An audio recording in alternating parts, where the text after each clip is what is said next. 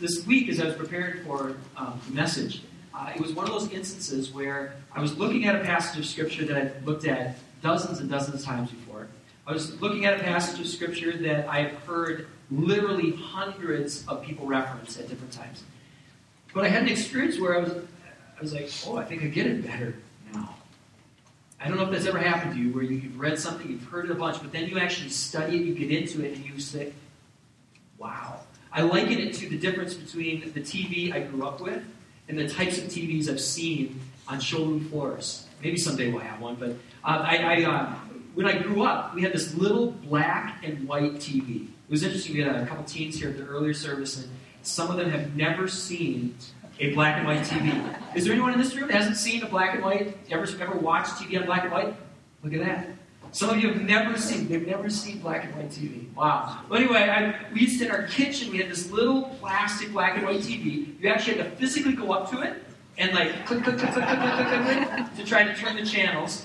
It had this little antenna where, depending on what show you wanted to watch, you had to pull up this telescopic antenna, kind of move it around until you got the right signal. Then if you clicked it again, you had to go and move the antenna. Well, anyway, that's how I used to see the passage we're looking at today.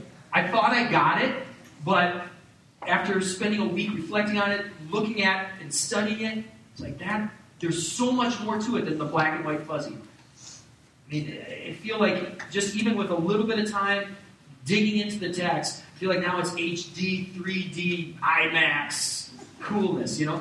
And my hope is that for some of you, you're going to understand this passage a little more than you did before.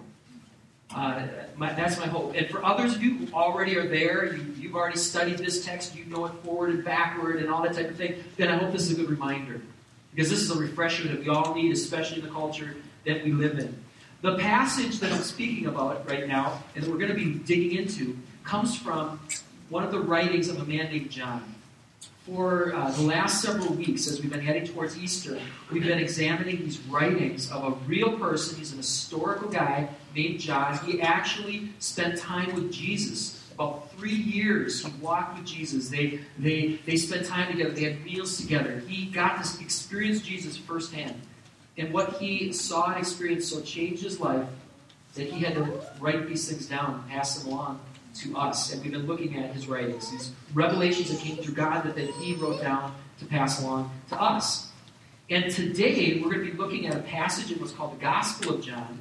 And we're going to be looking at a passage from John 13. And it's really interesting that this is really a hinge right here. This is a hinge. Leading up to John 13, so much of what Jesus was doing was public. His teachings that we see in John, most of them are public teachings. The ministries we see Jesus doing, the miracles, the wondrous signs that we see, so much of that is public. And now in 13 and for the chapters that follow, it gets very, very, very private. Literally now, we get to go, we have this great opportunity from an eyewitness, we get to go behind closed doors the night of Jesus' betrayal. We get to hear and see what Jesus said to his closest disciples. We have that opportunity. So this is privileged stuff.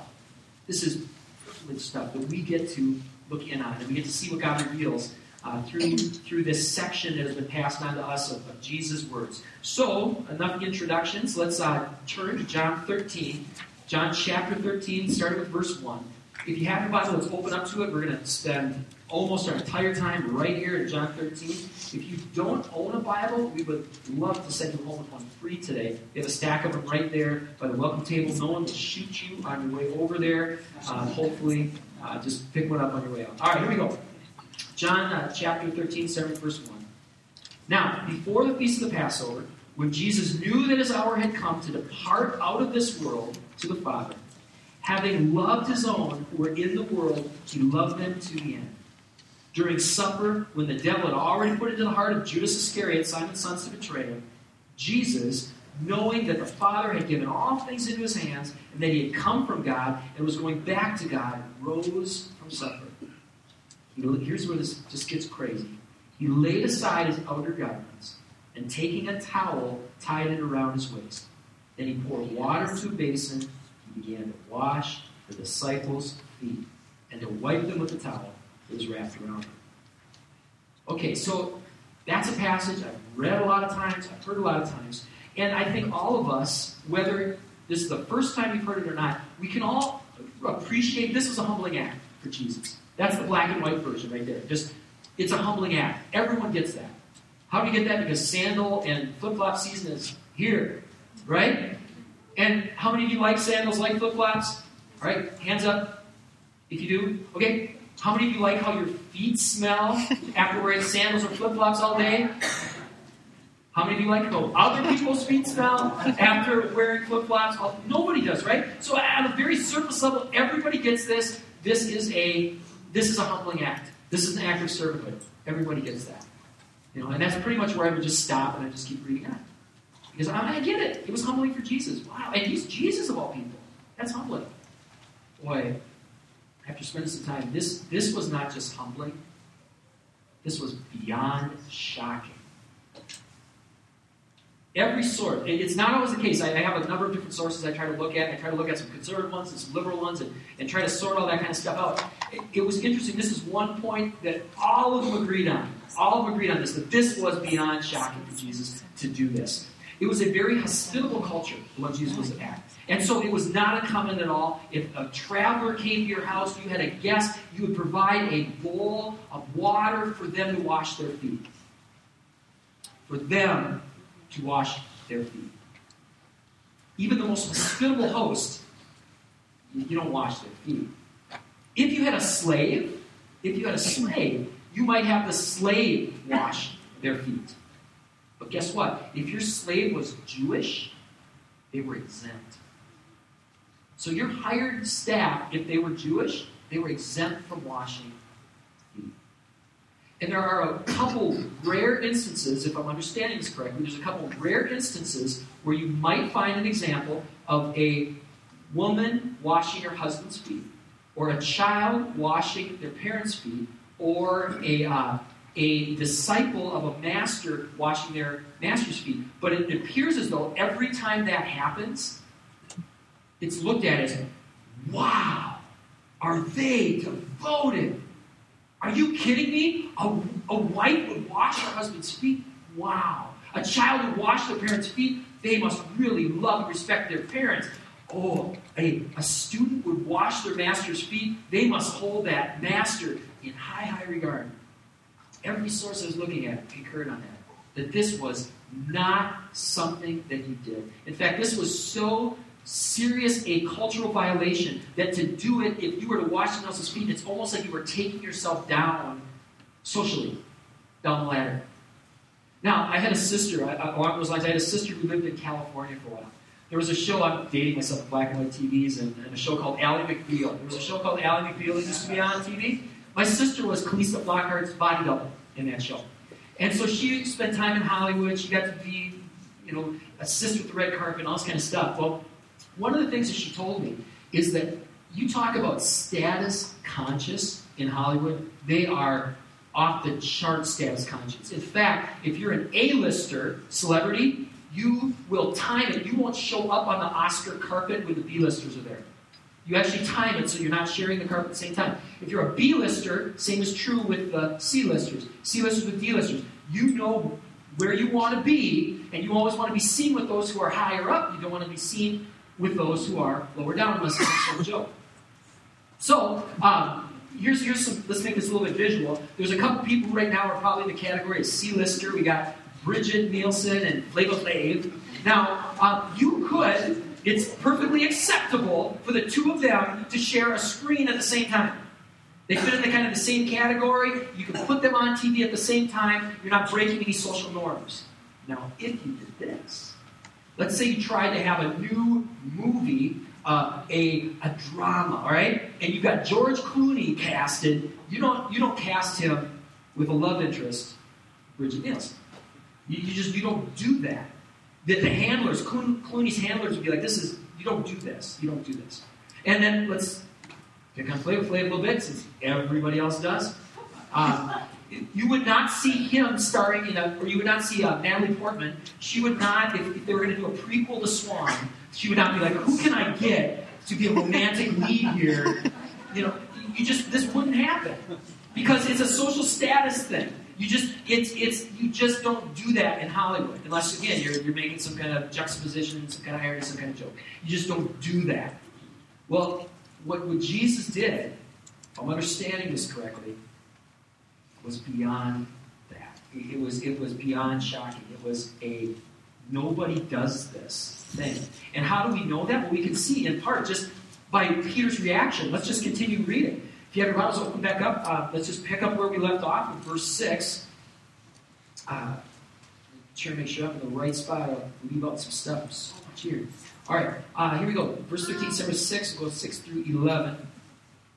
Okay, so Jesus comes to Simon Peter, who says to Jesus, Lord, do you wash my feet? Jesus answered him, what I am doing you will not understand now, but afterward you'll understand. Well, Peter says to him, you shall what? What does it say? You will never wash my feet. Well, Jesus answered him, if I don't wash you, you have no share with me. Remember that word share. You have no share with me. Simon Peter said to him, Lord, not my feet, but also my hands, my head. And Jesus said to him, the one who is bathed does not need to wash except for his feet, but is completely clean. And you are clean, but not, what does it say? Not every one of you, for he knew who was to betray him. And that is why he said, you're not all clean. Right? All that stuff is so rich. All right, let's start with Peter's reaction. Peter's reaction was, Lord, what are you washing my feet? You will never wash my feet. It's interesting to compare. Let's step out of John for just a second. Let's compare Peter's reaction here with another reaction that he had earlier. This is Matthew 16:22. We see this from another eyewitness account here. It says, Peter took Jesus aside, began to rebuke Jesus, saying, far be it from you, Lord. This shall what? Never happen to you. Here's another instance where Peter is so struck by what Jesus says, he rebukes his master.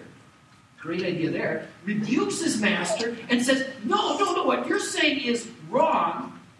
This should never happen to you. Do you know what that instance was in Matthew? That instance there was Jesus telling his disciples, hey, we're going to Jerusalem. I'm going to suffer. I'm going to be executed. And Peter, no! This should never happen to you. Look at how similar that is to what we just read. When Peter says to Jesus, no, you will never wash my feet. This caused a powerful reaction, so we can see this is a beyond shocking thing. This is something that it didn't happen. For Jesus to humble himself in that way. Wow. Well, and so now we move from black and white to early color. And where you go to HD, 3D, IMAX is when you start to realize, as humbling and shocking as it was for Jesus to physically wash somebody's feet, what Jesus is doing right here, he's just foreshadowing the real thing. He's just, in this act, which is as shocking and everything that it is, he's just foreshadowing. You know what the real act of humility is going to be? You know what the real act of sacrifice is going to be? You know what the real act of obedience is going to be? It's when I don't cleanse you with water. I cleanse you with blood. And I show the true depths of my love for you, my willingness to sacrifice for you, my willingness to put you above myself, to put the Father above all else. Foot washing thing, it's only pointing to that. Wow. Here's why we can make that jump. Let's go right to the scriptures. In the book of John, before we get to 13, we get to 11. In chapter 11, verse 55, it says this, now the Passover, remember we were reading about Passover? Now the Passover of the Jews was at hand. Many went up from the country to Jerusalem before the Passover to do what? Purify themselves. So it's highly probable, that the disciples had already done a ritual cleaning. They had already with water, washed themselves. And now, not only do you have that, you have the ritual washing there, you have Jesus using water to wash you. Well, if that water could have made you clean, Judas would have been clean. Right? If the water itself could have cleaned you, if there was some magical holy property to the water that could wash your sins away, then Judas would have been clean. But what did we read earlier? Was Judas clean? No. So evidently, Jesus is talking about something that goes beyond this washing your feet, washing your hands, making sure every part has had water go over it, that doesn't do the actual cleaning.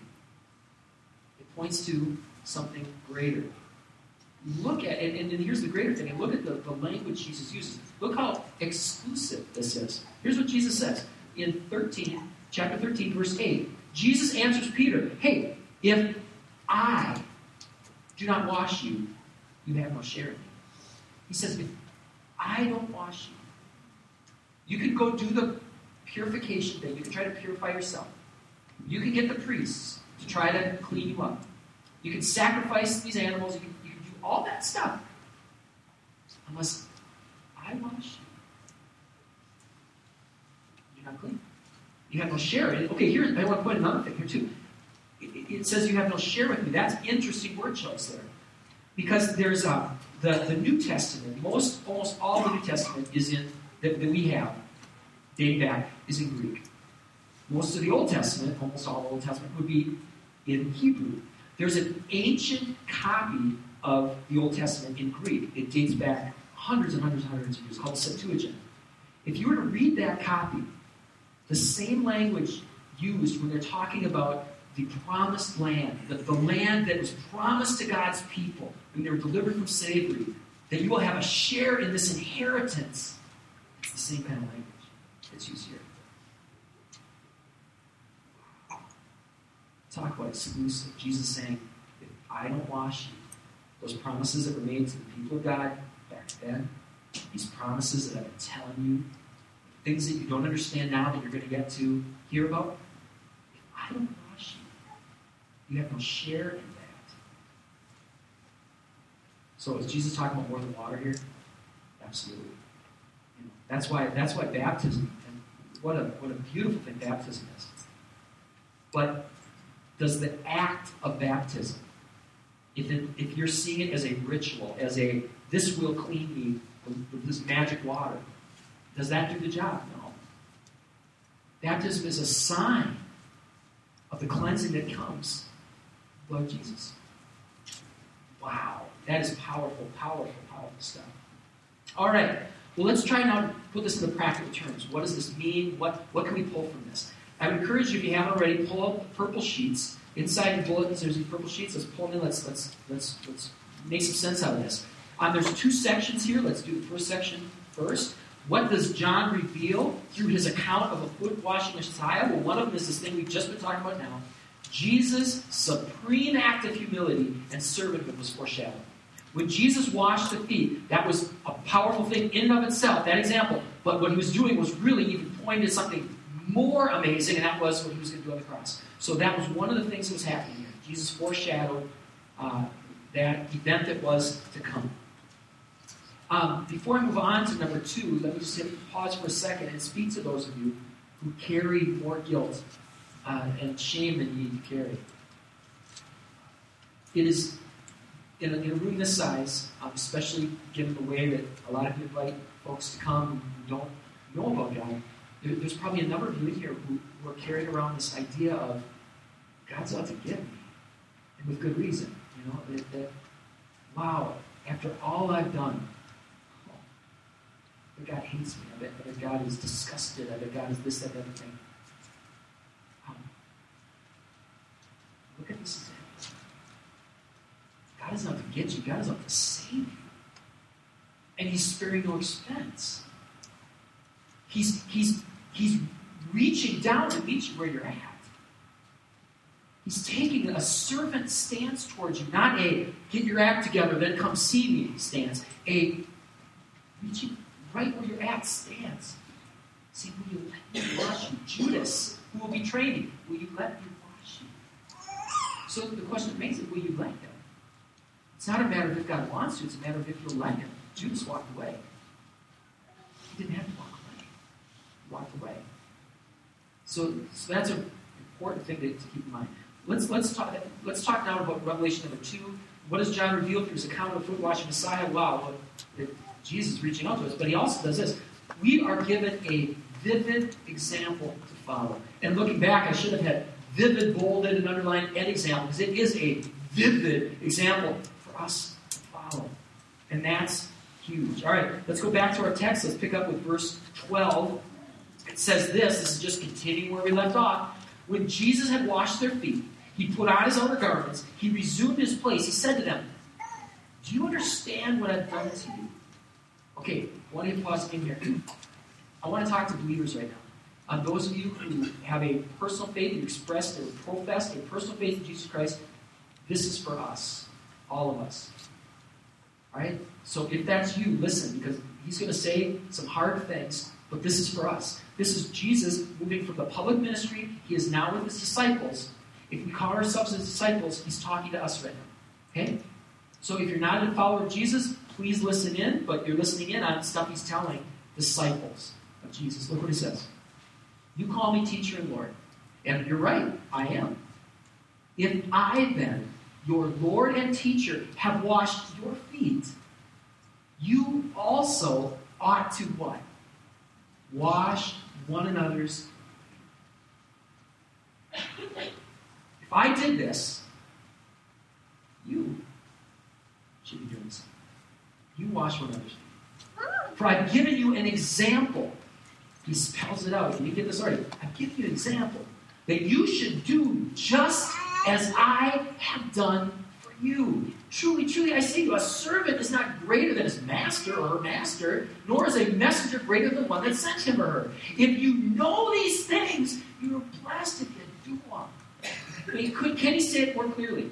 There might be some of you who don't know me well enough yet. You're just getting to know me, who are like, oh yeah, this whole thing is now turned self-serving. He's trying to manipulate this group into serving the church or whatever. Oh, you know what?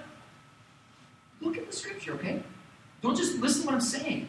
If I'm wrong, I would love to have that debate, and I will correct it. I will correct it. I will stand up here next week if I have misinterpreted this passage. But if I am reading this correctly, I mean, it seems so straightforward. If I've given you an example, you should do just as I have done. Well, what did he do? It was scandalously serving other people. It was crazy servanthood that made people go, what? You did what? That's what it looks like he is saying here. You know, I've got a new soapbox. I've got a couple of them. I didn't have this soapbox before this week. Before this week, I certainly would have encouraged people, and I have encouraged people to get involved.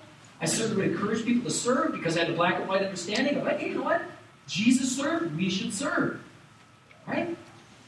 Looking at this, and it's jumping off at me. This is like 3D. I've given you this example, this crazy other. You should do just as I've done for you. Just as he did for us? That's insanely crazy example of what he did. Let's continue in your notes here to write down some things, and let's apply this to our lives. Jesus said, if you know these things, you'll be blessed if you what? You do them. If you know this, you'll be blessed if you do it. So let's talk about the doing. 2 questions. Again, this is for believers. Question number 1. Whose feet are you washing on Sunday mornings? Or you could write, it doesn't have to be Sunday, but when Christians gather. Whose feet are you washing when Christians gather? If you're a Christian and Christians are gathering, whose feet are you washing when we do? I would encourage you, write something down. And if you can't write something down, think what you're going to write down and do. Because we're blessed if we do these things.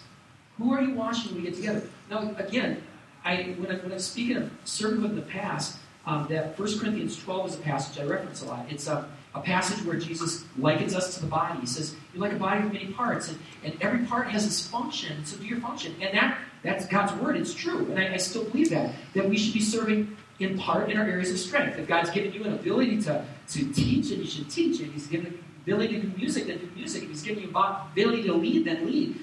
Do in Jesus' name what He's given you an ability to do. I still believe that. I'll still teach it. But now it's like, there's this piece also. And if I'm understanding this passage correct, it's going beyond that. It's saying, yes, do that, serve in your area of strength, but also serve in a crazily shocking way that you wouldn't do unless you were a follower of Jesus Christ. Wash their feet. So serve in your area of strength and serve. Just serve in a way that isn't your area of strength is Sarah. Was Jesus' spiritual gift foot washing? No, he had all kinds of gifts. I don't know if that maybe was one of them, but this was not the point of that. The point wasn't, I'm a great foot washer, watch me go now, and then whatever it is you do, but I'm a great foot. No, this was like washing the feet and all the stuff that we said about that earlier. So I think this is a part that we should just be doing, seeking ways where we do this. In fact, here's the language I wrote in my notes. When we gather, we should argue over who gets to make the coffee. I don't care if it's your week. I'm going to do it this week. It should almost be like that. We should almost come to blows over who gets the worst seat. No, I'm taking that seat way back. Right? I kept taking that corner seat where I can't see the screens. It's mine. It almost should be like that. It should be we race to get here first so we can park the farthest away.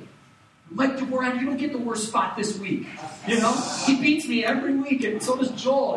I'm going to get here first. So I get that corner spot far from the door. Can you imagine that? That's the kind of stuff that we're talking about. Serving in a way that just people look at and go, what? I just don't get it. I'm kidding. I'm on a soapbox. Because this is a mark of authentic faith. This is a mark of authentic faith. And I tell you, God's word is true. He says you'll be blessed when people do that. We're blessed because people do that. I think of we were talking about coffee. I think a lot of folks are blessed by coffee and treats. How many of you are blessed by coffee and treats? Are you blessed by coffee and treats? Does it just show up like manna did back in the... No. Someone earlier today was saying something like 26, 28 dozen treats. Does anybody know? Is that right? About 30. About 30 dozen treats these folks make. Or pick up. Somehow get here to serve you. Coffee, we're up to how many pots? Lots, right? Lots. It doesn't make itself. People come and they serve, and we're blessed by that. I think about kids. A number of us have kids here. We have grandkids. We're blessed because people come and they take these rooms that when we come are just rooms. They turn them into environments where kids come in and are welcome and are loved. And they're learning about God. They're really learning. Like they're doing a better job than I'm doing at teaching this stuff. And the kids are coming home. My kids are coming home. They're like, yeah, this means this. What? And they're helping them to make friends with other believers. And it's this amazing thing. They're doing it. They're serving. And we're blessed. We're blessed because they do. Every Sunday we're blessed because people pick up a servant towel. And they serve. And they pull cases out of storage. And they open them up. And they put this thing here and this thing here. And they pack things. And they take screens and they snap them on. And they focus up. And all the time, we're blessed because people serve. We're blessed. We get to see it. Dozens of ways that demonstrate that the Spirit of Christ is working in them. And here's the beautiful thing. The world gets to see it. We're not the only ones blessed. The world gets to see it. I commented at the last service that we're renting this space, and we should look different than the other groups that rent this space. Because the other groups that rent this space should be expecting those who they're renting from and paying for to be serving them. And when we rent it, we should be turning that upside down. And it should be us serving them. And if we don't look any different than any other group, then we should go retreat into some little building and paint a little white. No, we shouldn't paint a white steep, but we should retreat in some building where nobody sees us until God changes our hearts. And we learn how to serve one another. Because if they don't see any difference in the Christian groups than the non-Christian groups, then we're painting an inaccurate picture of who we're supposed to be. We should look very, very different than other groups who don't claim to be following a master like that. Here's a passage that speaks to that, John 13:33-34. We quote this one a lot. Here it is in context. This follows the train of thinking that we were just looking at. It's in the same chapter. As I loved you, so you are to love one another. As I have loved you. Do you catch the meaning of that? As I who went to the cross for you, as I have loved you, you love one another. By this all people will, look at that. As I have loved you, love one another. By this, by the way you love one another, all people will know you're my disciples. You have love for one another. You know, the world expects those who have power to demand to be served. The world just expects that. When we flip this upside down, what does that say? What does it communicate? And I tell you, I want to commend our elders. You've elected elders at this church. And when you elect an elder, you delegate a lot of authority to these folks. They can make a lot of decisions on your behalf. Let me tell you about the elders we have at this church in this context. We've got an elder who comes, cold, gets everything ready. We have 2 elders who serve in our kids' ministry, and they don't serve their kids. They serve other people's kids. We've got an elder who's part of the worship ministry, packs up his drums, puts them in the back seat of his car, sets up his drum gazebos, and among a whole lot of other things. We've got an elder, get this, literally on Fridays, she comes and scrubs the toilets and other things at our church office. Now that's what I call leadership. Huh? And what is again, when the world sees that, this is how we act. That's powerful. Because the world expects those who don't have power to serve those who do, but when that gets flipped, it communicates something else. Here's another thing the world expects. The world expects great service if you pay for it, doesn't it? The world expects it. The world demands it. I want to see the manager. You know, they demand it. If you pay for it, I should get it. Well, what does the world do when you're volunteering? What do they do with that? When you're not demanding anything, you're serving. What does the world do with that? When many get paid a lot of money for what you do. You get to boss a lot of people around. When you show up, you put a servant towel around your arm, you serve. What does that say? It blesses us. I think it blesses the world as well. It sends a huge message. So, what have you written down? You don't have to say it out loud, but what have you written down? I haven't seen a lot of people writing. All right? What have you written down? If you aren't writing down what you're doing now, write down something you're going to do. And again, if you want to just spite me and say it's self-serving, then don't do it here.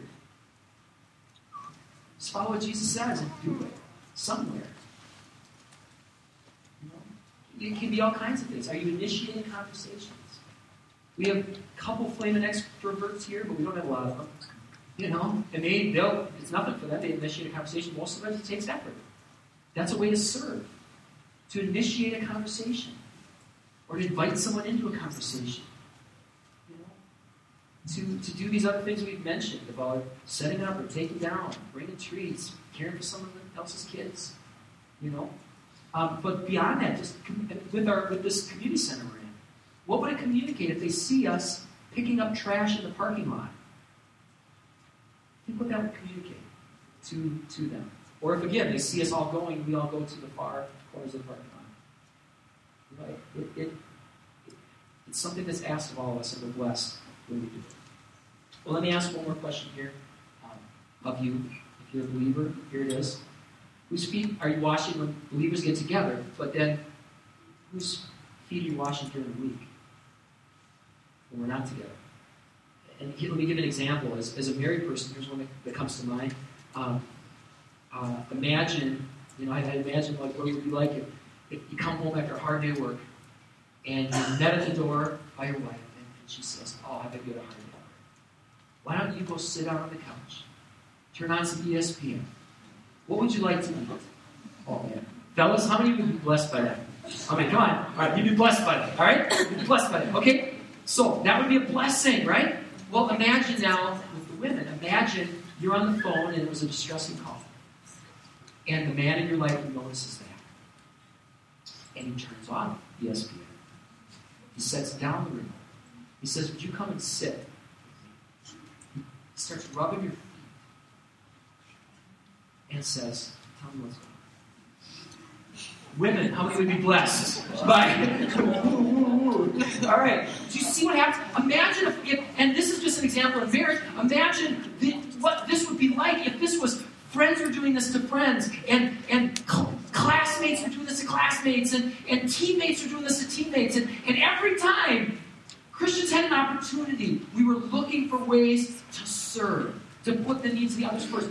Would we not be blessed? And would we not be a blessing? We would be blessed. We would be a blessing. So do it. We know it. We know it would be a blessing. We know it's example of our Father and our Savior. Do it. When you go out to eat, if you go out to eat today, figure out how am I going to serve the server? How am I going to serve the server? When you do whatever it is you do, find ways to serve. Now, let me say two final things, and then we'll have the worship band come up in just a second. Just two quick things. One is this. There are some people who won't want to be part of that. As you set out to serve servers, as you start to flip this thing up and down, upside down, just know there will be some people who will just mock that. They'll receive the servanthood, but they won't reciprocate it. Because there's Judases.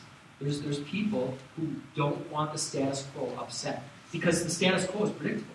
The status quo is, I can demand from those below me. And there are people that like that. I can demand something from those who I'm paying for service, or I'm their boss. I can demand that, and I like it. And not only do I like it, I like the fact that if I serve those above me, it can help me up the ladder. So there's some people that are Judases. They don't want a foot washing Messiah. They don't want to receive that. They would like it the way it is, where I can demand to be served by those who are supposed to serve me, and I can work my way up if I serve those who are above me. There will be those people. There's a lot of folks who are just waiting to hear about the foot washing Messiah and about a kingdom that he leads, where we serve one another. Where you don't even talk about who's greatest, but if you do talk about greatest, the greatest is the one who serves. And then if we're going to come to blows over anything, it's my turn to wash your feet. Imagine how you would be blessed. Imagine how the world would be blessed. So let's invite God to do that. Worship band, come on up. They're going to lead us in a song called Awakening. Let's ask God in this song to awaken us. Does this come naturally? No. Are you a bad person if you don't want to do this? That's the wrong question. We need the Spirit of Christ to come in us and to change us and to make us into these people. So let's make this time God's. Let's pray. Father, we take this time now. We ask that your Holy Spirit would descend on us, and we would depend on you. Lord, may your Spirit descend on us. Spirit of truth, descend on us. Open our eyes that we may see and hear the kingdom of God, and then, God, descend your Spirit that we may enter into it. Father, change us. Even right now, change our hearts and change our minds. As we cry out to you, you would awaken the Spirit of Christ that is already in many of us, that you would awaken a longing in all of us. This longing that we have to live under your leadership, your kingdom. So we pray in Jesus' name. Amen.